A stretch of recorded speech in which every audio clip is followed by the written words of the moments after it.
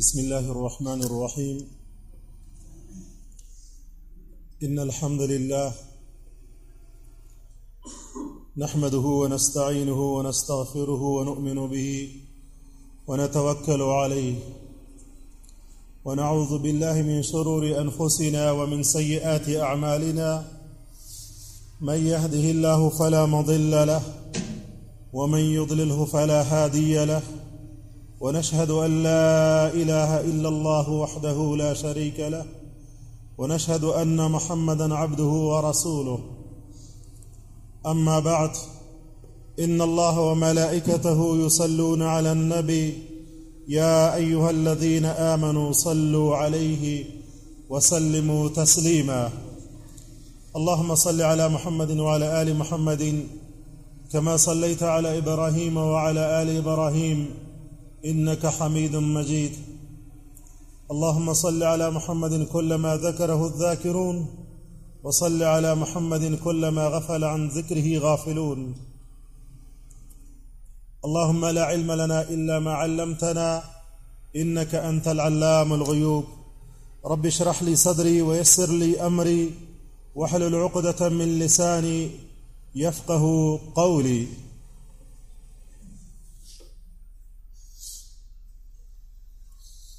عزیزان،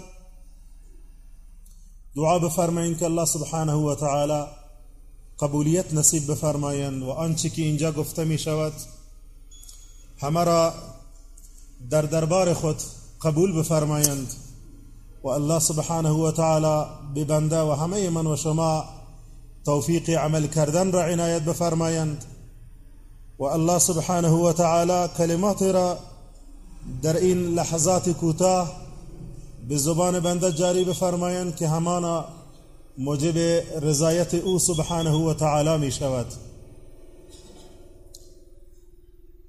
و اما موضوعی را که می خواستم در موردش مطالب بسیار مختصری را داشته باشم،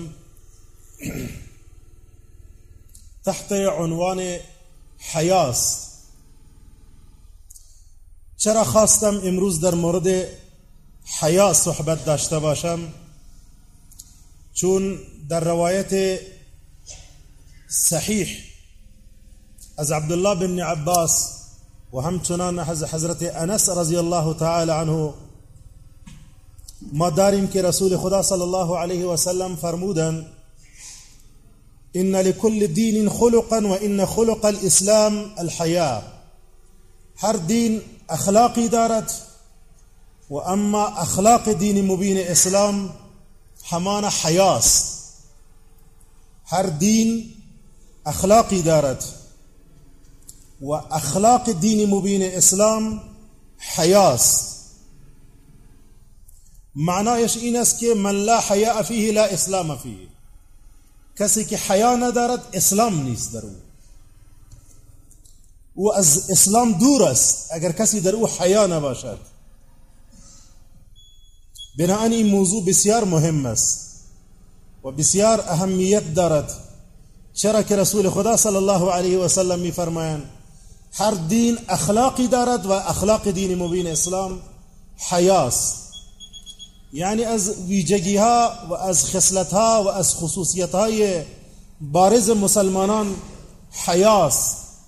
مسلمان یعنی حیانات، مسلمان یعنی با حیا. از این حدیث دانسته می شود که بزرگترین مظهر صدق و راستی، انسانیت و ادب در یک مؤمن و مسلمان حیاست. شرافت یک مؤمن در حیای اوست، عزت یک مسلمان در حیای اوست، ادب و انسانیت و جوهر یک مسلمان در حیای اوست. به همین خاطر است که امام غزالی رحمه الله در احیاء العلوم در مورد تربیت فرزندان می‌فرمایند اولین چیزی که شما می‌خواهید که فرزندتان را به آن تربیت بکنین، ایشان می‌فرمایند حیاست. او را با حیا تربیت کن. اولین چیزی که می‌خواهید به فرزندتان بیاموزین حیاست. او را با حیا بگردان. با حیا او را تربیت کن.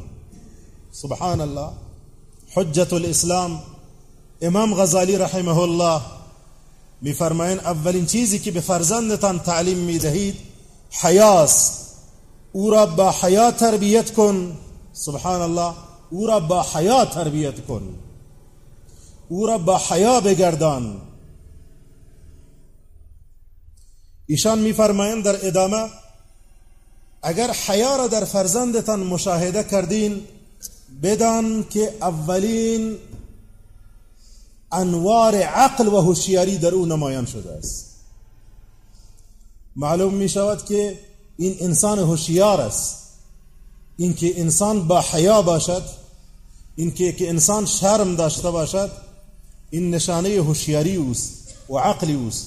ایشان می‌فرمایند اگر در فرزندتان حیا را مشاهده کردین پس بدان که این نشانه هوشیاری اوست و این نشانه عقل اوست که این انسان عاقل است و هوشیار. عزیزان، در تمام صحبتایم این یک جمله یادتان باشد، فراموش نکنین، هرچند که صحبتها همه بسیار اهمیت دارد و خوش بر حال کسی که از اول تا آخر صحبت گوش می کند و برای او می شود یک صدقه به اندازه یک شتر، به اندازه یک شتر، مثل که امروز شما خیرات کرده باشین، کسی که در لحظات اول به مسجد خود می رساند. عزیزان، هنگامی که الله اراده بکند که کسی را از جمله مقربین بگرداند و از جمله اولیاء الله بگرداند، اولین چیزی که به او میدهد حیاست. شاید شما فکر بکنین اولین چیزی که به او میدهد نماز تهجد است، تلاوت است، کارهای خیر است. اولین چیزی که به او میدهد الله سبحانه و تعالی به کسی که او را میخواهد از جمله مقربین بسازد، از جمله مقربین بگرداند، از جمله نزدیکانش بگرداند، از جمله اولیاء الله بگرداند. اولین چیزی را که به او میدهد حیاست. و هنگامی که الله سبحانه و تعالی اراده هلاکت کسی را بکند و الله اراده کرده است که او را از بین ببرد، او را خار و ذلیل بگرداند، الله سبحانه و تعالی اولین چیزی را که از او میگیرد حیاست. اولین چیزی را که از او میگیرد حیاست. خوب توجه بکنین، بسیار مهم است. الله هنگامی که اراده خاری و ذلت کسی را کرده باشد و هلاکت کسی را، اولین چیزی که از او میگیرد و از قلبش حیا را از او میگیرد، حیا را. لذا عزیزان، علما میفرمایند که ان من لم یستحی فاغسل یدیک منه، کسی که حیا ندارد، کسی که حیا نمی کند، دستتان را از او بشویید. او دیگر لیاقت ای را ندارد که همراه شما هم صحبت شود، او لیاقت ای را ندارد که مهمان شما شود، او لیاقت ای را ندارد که شما با او هم کلام شوید، او لیاقت ای را ندارد که شما با او یک لحظه ایستاد شوید. و الا اثرات، با عرض معذرت، و الا اثرات بی‌حیایی در تو هم ظاهر می شود. ما در روایت عبدالله بن عمر رضی الله تعالی عنه داریم که رسول خدا صلی الله علیه و سلم فرمودند ان الحیاء والایمان قرن جمیعا فاذا رفع احدهما رفع الاخر.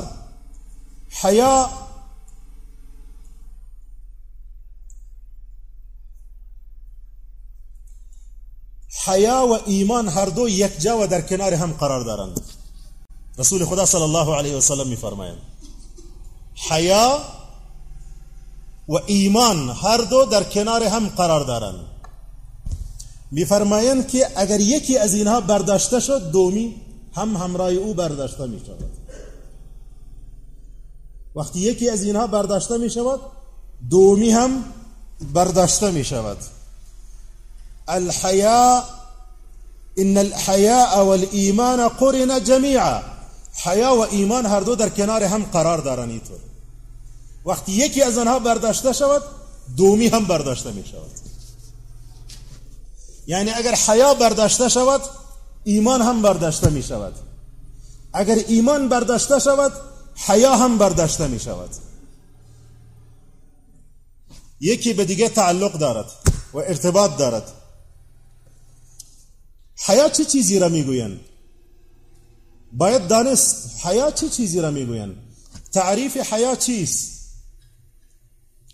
می فرمایند الحياء خلق يبعث على ترك القبائح ويمنع من التفريط في حق صاحب الحق.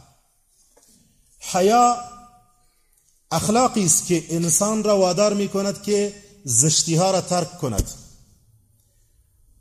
و انسان را وادار می کند اینکه در حق صاحب حق کوتاهی نکند. این را می گویند حیا. حیا تو را وادار می کند که زشتی ها را ترک کنید. حیا تو را وادار می کند که به نامحرم نگاه نکنید، اگر در وجود باشد، اگر نباشد ففعل ما شئت، هر چی که می خواهید بکن. حیا نمی ماند که تو به حرام نگاه بکنید. حیا نمی ماند که تو بر والدینت، پدر مادر، صدایت را بلند بکنید. حیا نمی ماند که حرف زشت بزنید در پیش روی مردم. نماز حقی است برای صاحب حق. حیا تو را نمی ماند که این حق را سر وقت ادا نکنید. تو انسان با حیا هستی. اگر حیا باشد تو نمازت را سر وقت می خوانید. لذا کسی که در نماز تأخیر می کند حیایش کم است. دادن زکات حق است به فقرا و مساکین. ندادن زکات نشانه این است که از صاحب حق شما حیا نمی کنید. فلانی از تو قرض می خواهد، با وجودی که از تو قرض می خواهد وقتشم پره شده است و شما هم دارید و نمی دهید، معلوم می شود که حیا کم است. معلوم می شود که حیا در وجود نیست. حیا از حق بندگان، حیا از یک نفر، یک مزدورکار، یک صاحب حق که در دروازه ایستاد می شود و گردنش را کج گرفته است و حقش را از تو می خواهد.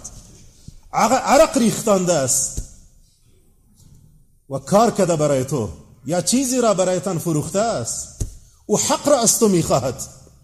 لذا حیا نمی ماند که حتی تو پایت را پیش پدرت دراز بکنید اگر تو حیا داشته باشید.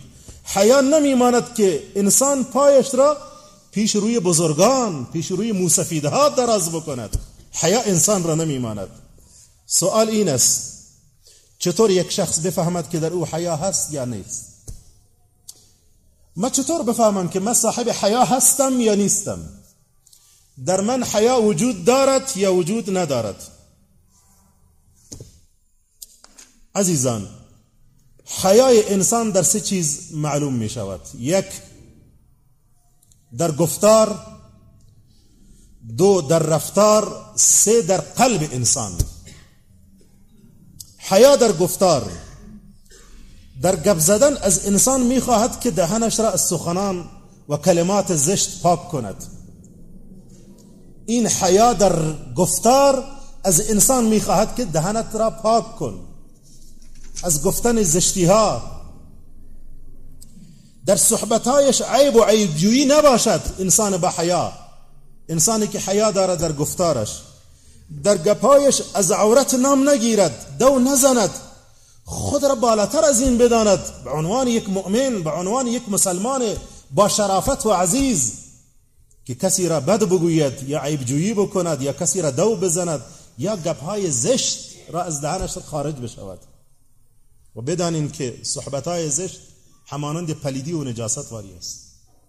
ما کوشش میکنیم دهان من را پاک نگه بداریم، بروس میزنیم دهان خود را، مسواک میزنیم دهان خدا، چرا که دهان من پاک باشد. اما با گفتن زشتی ها، با سخنان زشت، دو زدن، عیب گرفتن در دیگران، دهن انسان آلوده می شود و پلید می شود. الله سبحانه و تعالی همه ما و شما را حفاظت بکند. از جمله حیا در گفتار این است که کلانتر و بزرگتر از خود را اجازه دهید در مجلس اول او گپ بزند. متاسفانه بسیار کم مردم را مراعات میکند. تو اجازه بده که اول کلانتر مجلس را افتتاح کند. اجازه بده. ممکن در مجلس از تو عالمتر باشد، ممکن در مجلس یک انسان عاقلتر از تو باشد، ممکن در مجلس کسی از تو فهمیده تر باشد، ممکن در مجلس کسی از تو کلانتر باشد. جوان اجازه بده که او گپ را آغاز بکند، او صحبت را شروع بکند، او مجلس را افتتاح بکند. و این نشانه حیاست در وجود شما. تو گاهی اوقات در مجلسی گپ میزنید که در آن مجلس از تو عالمتر هست، از تو فهمیده تر است، از تو کلانتر است. اجازه نمیدی که کسی دیگه در پیش روی تو سخن بگوید. این نشانی این است که حیات مشکل دارد. این نشانی این است. خوب خدا وزن کنین. یک ترازو را در اختیارتان میمانم که انسان خود را بشناسد آیا حیا در وجودش هست یا نیست. شاید این جوان با خود فکر بکند که من خو انجینر هستم، من خو دکتر هستم، من خو از فلان دانشگاه و از فلان پانتون سند دارم در اختیار. از خارج جناب علی تشریف آوردن. بعضی از که از خارج ماشاءالله تشریف بیارن، در این کشور دیگه انسان فهمیده و عاقل را هیچ به دیدگانش نمی آید. فکر میکنن همه احمقند و نادانند. چرا این جناب علی از خارج تشریف آورده است؟ این با سند بسیار کلان خودش از جناب علی از خارج تشریف آورده است. دیگه فکر میکنه که در این وطن کلشان بیعقلن و نادان و احمقند. والله گاهی اوقات در بعضی از مجالس من نشستم و وقتی گپ میزنن و مثل که فکر میکنن که اینا کلشان گوسفندن. این که پیش رویشان نشسته احساس دور از رویتان چنان احساس داره مثل که گوسفند باشد. این نامش انجینر هم است، دکتر هم است، این فلان سند را از فلان دانشگاه معتبر دنیا به دست دارد. اما این علم را آموخته است، حیا را نیاموخته است. علم را آموخته است، نزاکت را نیاموخته است. متاسفانه. الله نجات عنایت بفرماید عزیزان. لذا وقتی که در مجلس نشستین اجازه بده که از تو کلانتر گپ بزند، اجازه بده که بزرگترا سخن را آغاز بکنن. بعد تو هم فرصت داری، به تو هم اجازه داده می شود، تو هم سخنانت را بگو، ولی بسیار مختصر و مفید سخنانت را عرضه کن. ما در روایت بخاری داریم از عبدالله بن عمر رضی الله تعالی عنه، روزی رسول خدا صلی الله علیه و سلم در یک مجلس از اصحابش یک پرسان کرد. فرمود اخبرونی بشجرة مثلها مثل المسلم تؤتي اكلها كل حين باذن ربها ولا تحط ورقها. صحابه ام به ما بگوین، مرا خبر بتین یک درختی است، از یک درخت نام بگیرین که او مشابه با انسان است، مسلمان، انسان مسلمان. هر وقت میوه اش را میدهد و ورقش یعنی برگهایش ریخته نمی شود، برگهایش به زمین نمی ریزد. صحابه من بگوین این کدام درخت است؟ هر کدام از اصحاب یک درخت را نام بردن. عبدالله بن عمر صحابی خردسال و نوجوان در مجلس حاضر بودن. میفرمایند من در دلم آمد که این درخت خرماست، اما جرأت نکردم در جایی سخن بگویم که انجا ابوبکر و عمر است و دیگه بزرگان صحابه اوجا حضور داشتن. من از حیا جرأت نکردم که در اون مجلس گپ بزنم. سبحان الله. عبدالله بن عمر حیا میکند که پیش روی بزرگان گپ بزند. بعد رسول خدا میگوید که این درخت خرماست. این نمونه از حیا در گفتار بود. و اما حیا در رفتار این است که انسان نباید چنان عملی از او سر بزند که موجب سوء ظن شود یا اینکه او مورد تهمت قرار بگیرد. حرکاتش چنان سنجیده باشد، صحبتش چنان سنجیده باشد که خدا نخواسته که مورد سوء ظن، بدگمانی قرار نگیرد یا مورد تهمت قرار نگیرد. به خاطر نبود حیا گاهی خیر کثیر را از دست میدهید. جوان میخواهید با کسی معامله تجاری بکنید، خوب توجه بکنید جوانان، اما او شما را آزمایش میکند. جوانان گاهی اوقات شما فکرتان نیست، بسیاری شما را زیر نظر دارند ولی شما فکرتان نیست. او شما را زیر نظر دارد، نگاه میکند که چه حرکات، چه گفتار، چه رفتار از تو صادر میشود. به خاطر یک عمل خلاف حیا که از تو صادر میشود میبینید یک خیر کثیر را از دست میدی. یک معامله تجاری همه با هم میخورد. او در قلبش صاحب تجارت، صاحب مال، در دلش یک چیزی میاد، این آدم با حیا نیست، این آدم معلوم میشود که شرم در قلبش نیست، معامله را از دست میدی. بسیاری ها به خاطر یک کار خیر رفتن در یک جای پای خود ماندن که او جا وصلت بکنن، اما بعداً وقتی که او جوان را زیر نظر گرفتن دیدن یک عمل خلاف حیا از او صادر شده است، کل معامله وصلت به هم میخورد. به خاطر چی؟ به خاطر او متوجه هم نیست که من خو اینطور کار کردم. لذا عزیزان، حیا اگر در وجودت باشد بسیاری از خیر را به دست می آورید و اگر حیا نباشد گاهی اوقات بسیاری از خیر را از دست می دهید. بسیاری از معاملات تجاری، معاملات دوستی به خاطر یک حرکت برخلاف حیا همه را شما از دست می دهید. انسان با حیا قدر و جایگاه هر کس را می داند. جوان احترام بزرگترها را دارد، شاگرد احترام معلم و استاد خود را دارد، فرزند احترام پدر و مادر خود را دارد. او میداند این انسانی که ما با او گپ میزنم یا در مجلس همراه او هم صحبت هستم چه جایگاهی دارد و ما باید در مقابلش چه قسم رفتار بکنم. زن با شوهرش با ادب رفتار میکند.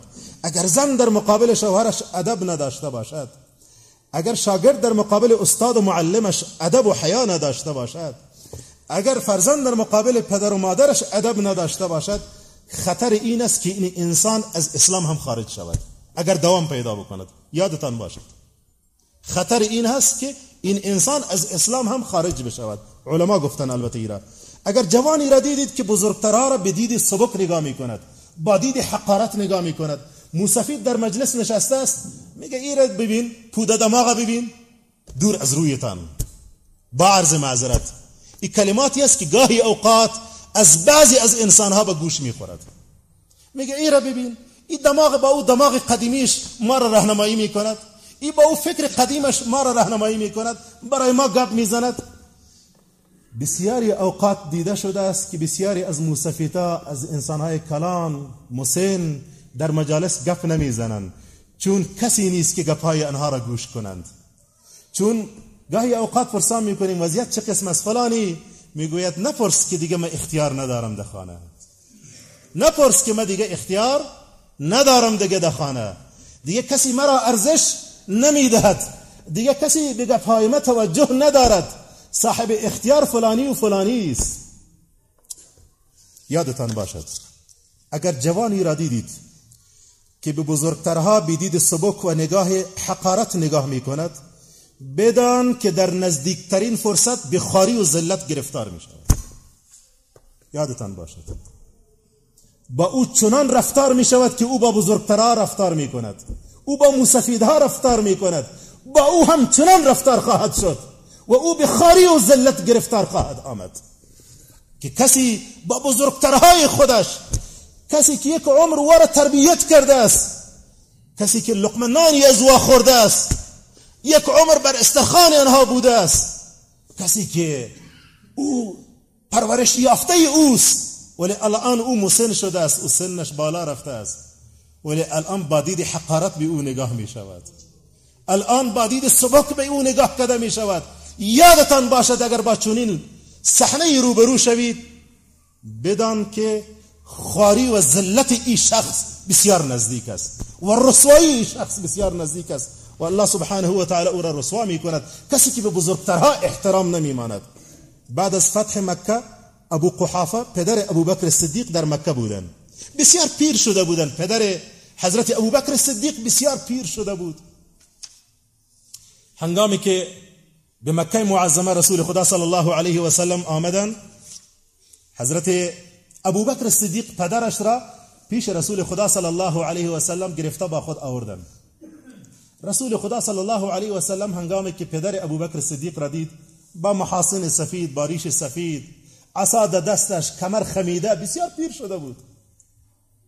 میدانین رسول خدا صلی الله علیه و سلم چه فرمودند؟ جوانان توجه داشته باشید. فرمودن هلا ترکت شیخ حتی نأتیه، چرا این شیخ بزرگوار را نماندی که ما می آمدیم پیشش؟ چرا این شیخ را نماندین که ما می آمدیم پیشش؟ در حالی که او را آورده تازه مسلمانش می کنند، تازه می خواهد کلمه بگوید.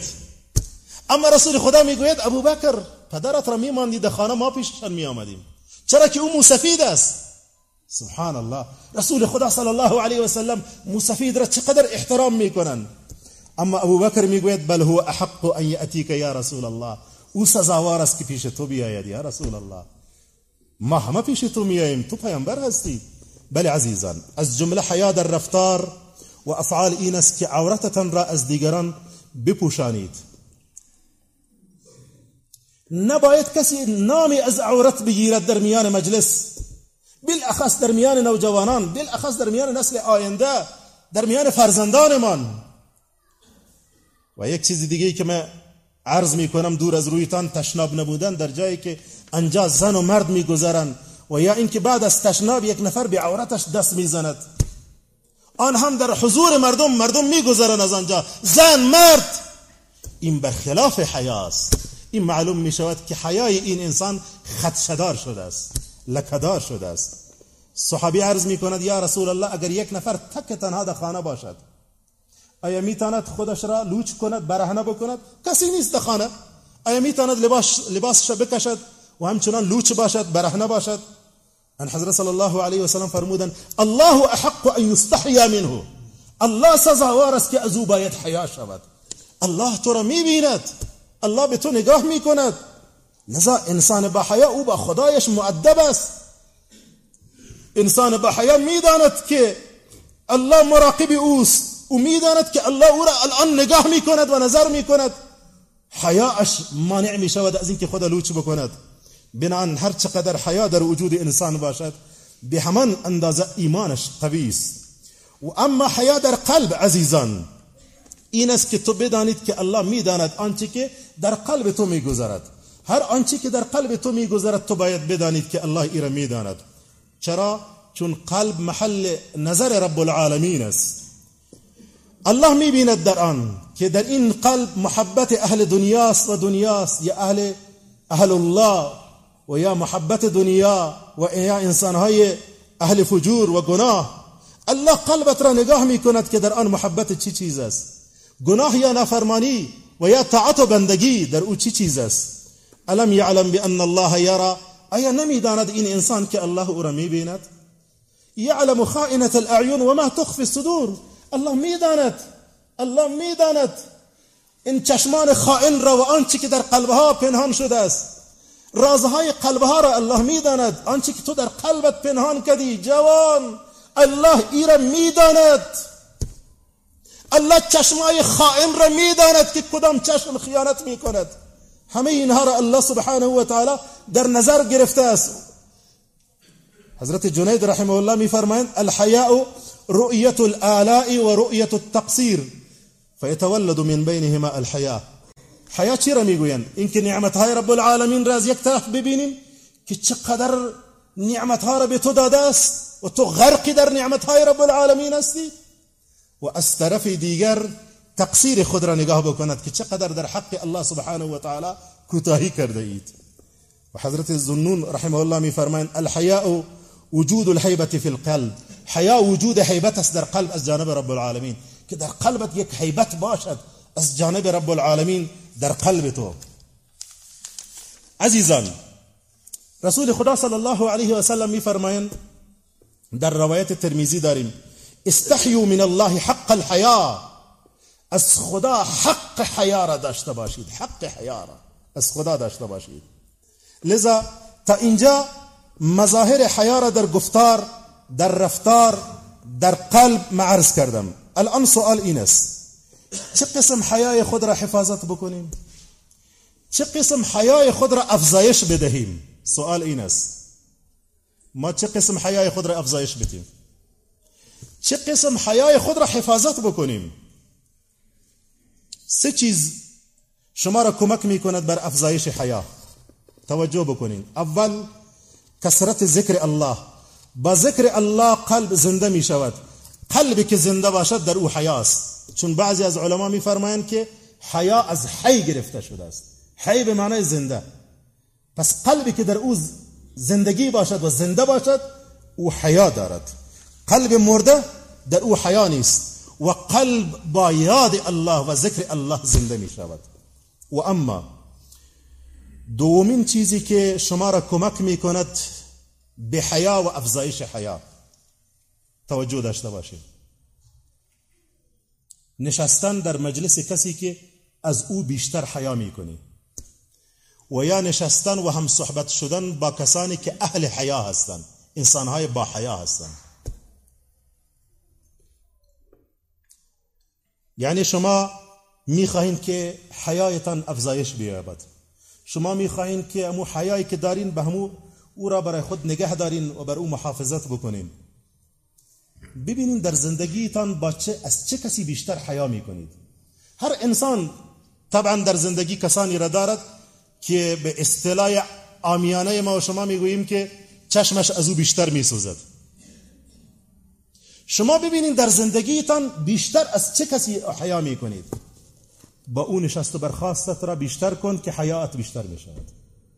و یا اینکه با انسانهای اهل حیا، انسانهایی که حیا زیاد دارن، انسانهای با حیا هستند، با او نشست و برخاستتان را بیشتر بکنید. خود به خود حیایتان بیشتر میشود. کسی قصه میکرد از کسی دیگه که عمرش تقریبا به 60 سال رسیده بود. برایم بسیار جالب بود. گفت پدرم وفات کرده در حالی که من نمیدانم تا الان که چشمان پدر من چه قسم بود و چه رقم بود. در طول عمر من جرأت نکردم که به چشمان پدر خود نگاه بکنم و الان نمیدانم که چشم پدر من چه قسم بود. پدرش وفات کرده.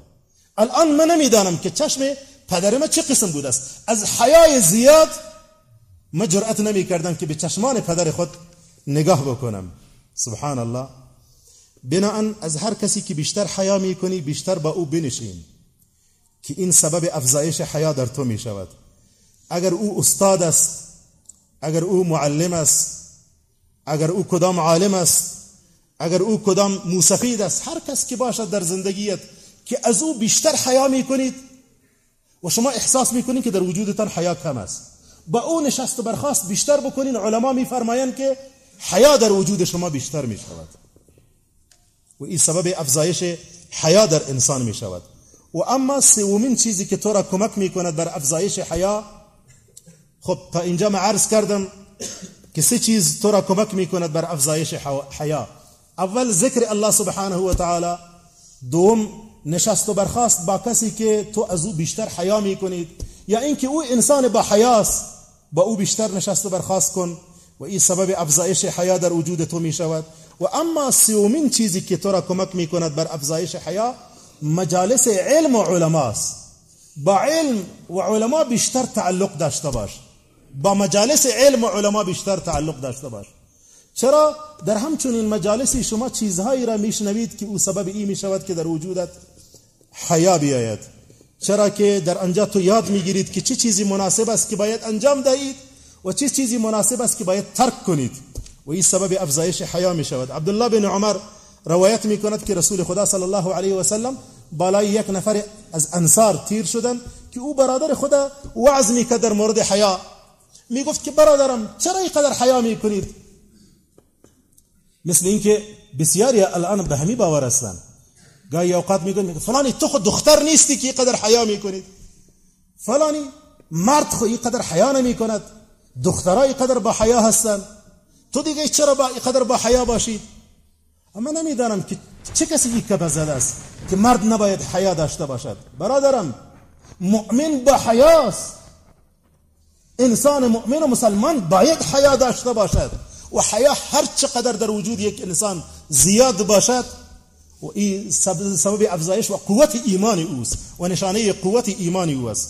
لذا این صحابی توصیه میکنه برادرش، برادرم چرا اینقدر حیا باید باشد؟ چرا؟ او به باور بوده است که حیا زیاد سبب ضررت می شود. تو در مال در تجارتت ضرر می کنید اینقدر زیاد حیا بکنید. رسول خدا صلی الله علیه و سلم صحبتای او را میشنود، فرمود دعه فإن الحیاء من الایمان. بمان اورا، زیرا که حیا از جمله ایمان است. حیا از ایمان است، بمان اورا. سبحان الله. و در روایت دیگه داریم که الحیاء خیر کله، حیا همه خیر است. حیا هر چقدر در وجود انسان زیاد باشد خیر است. عزیزان، صحبت تا اینجا به پایان نرسید. اگر حیات باقی بود این صحبت در هفته آینده ادامه دارد و در هفته آینده اینطور که من فکر میکنم صحبت‌ها از این قدر هم مهمتر است و صحبت‌های بسیار مهمی در پیش رو داریم در مورد حیا، چون نتوانستیم که کل صحبت را در این هفته جمع‌آوری بکنم و در این مورد صحبت داشته باشیم خدمتتان. هفته آینده انشالله این صحبت ادامه میتیم. عزیزان، آنچه که من از شما میخواهم این است که ببینین روزا بسیار کوتاه شده است. صحبت‌های را که من شروع کردم امروز 1-2.5 صفحه بیشتر نبودن. خوش بر حال کسی که از اول تا آخر صحبت‌ها را شنیدم. گاهی اوقات صحبت‌ها در اولش بسیار مهم است، گاهی اوقات در وسط، گاهی اوقات در آخر، و گاهی هم صحبت‌ها تمام صحبت بسیار مهم است، چون موضوعی را که من انتخاب میکنم در یک موضوع صحبت میکنم و این یک موضوع را کسی بهتر میفهمد که از اول تا آخر صحبت‌ها بوده است و این صحبت‌ها نیاز است که شنیده شود. و هر کسی که میخواهد که در روز مبارک روز جمعه یک شتر صدقه بده، او باید قبل از امام، قبل از شروع خطبه داخل مسجد شود. یک شتر زیاد است، نه؟ به اندازه یک شتر. شما اگر دیگه صدقات و خیرات ندارید، حد اقل روز جمعه با آمدن نیم ساعت پیشتر، نیم ساعت شما قبلتر میایین، حضور پیدا میکنین در مسجد، شما به اندازه صدقه یک شتر به شما ثواب میرسد. سبحان الله. و شما کوشش کنین که حد اقل در هفته، در طول هفته و آن هم در روز جمعه شما صاحب صدقه شوین، صدقه یک شتر را در راه خدا خیرات بدهین. دعا بفرمایین که الله سبحانه و تعالی آنچه که گفته شد در دربار خود قبول بفرمایند. امروز متاسفانه فکر کنم امی ماشین لاسپیکر هم کمی مشکل پیدا کرده است. دعا بکنین که الله سبحانه و تعالی را جور بکند، هفته آینده که جور شود. به هر حال رفت آمد برقها سبب می شود که همچنان مشکلاتی به وجود بیاید. دعا بفرمایید که الله سبحانه و تعالی تمام مشکلات همه این وطن و اهل این وطن را حل بفرمایید و الله سبحانه و تعالی ما و شما را انسان های با حیا بگرداند. ربنا تقبل منا انك انت السميع العليم وربنا اغفر لنا ذنوبنا وكفر عنا سيئاتنا وتوفنا مع الابرار. اللهم يا عفو كريم تحب العفو فاعف عنا. اللهم اعنا على ذكرك وشكرك وحسن عبادتك. لا اله الا انت سبحانك انا كنا من الظالمين. اللهم انا نسالك الهدى والتقى والعفاف والغنى. اللهم اكفنا بحلالك عن حرامك واغننا بفضلك عمن سواك. وصلى الله تعالى على خير خلقه محمد وعلى آله وصحبه أجمعين برحمتك يا أرحم الراحمين.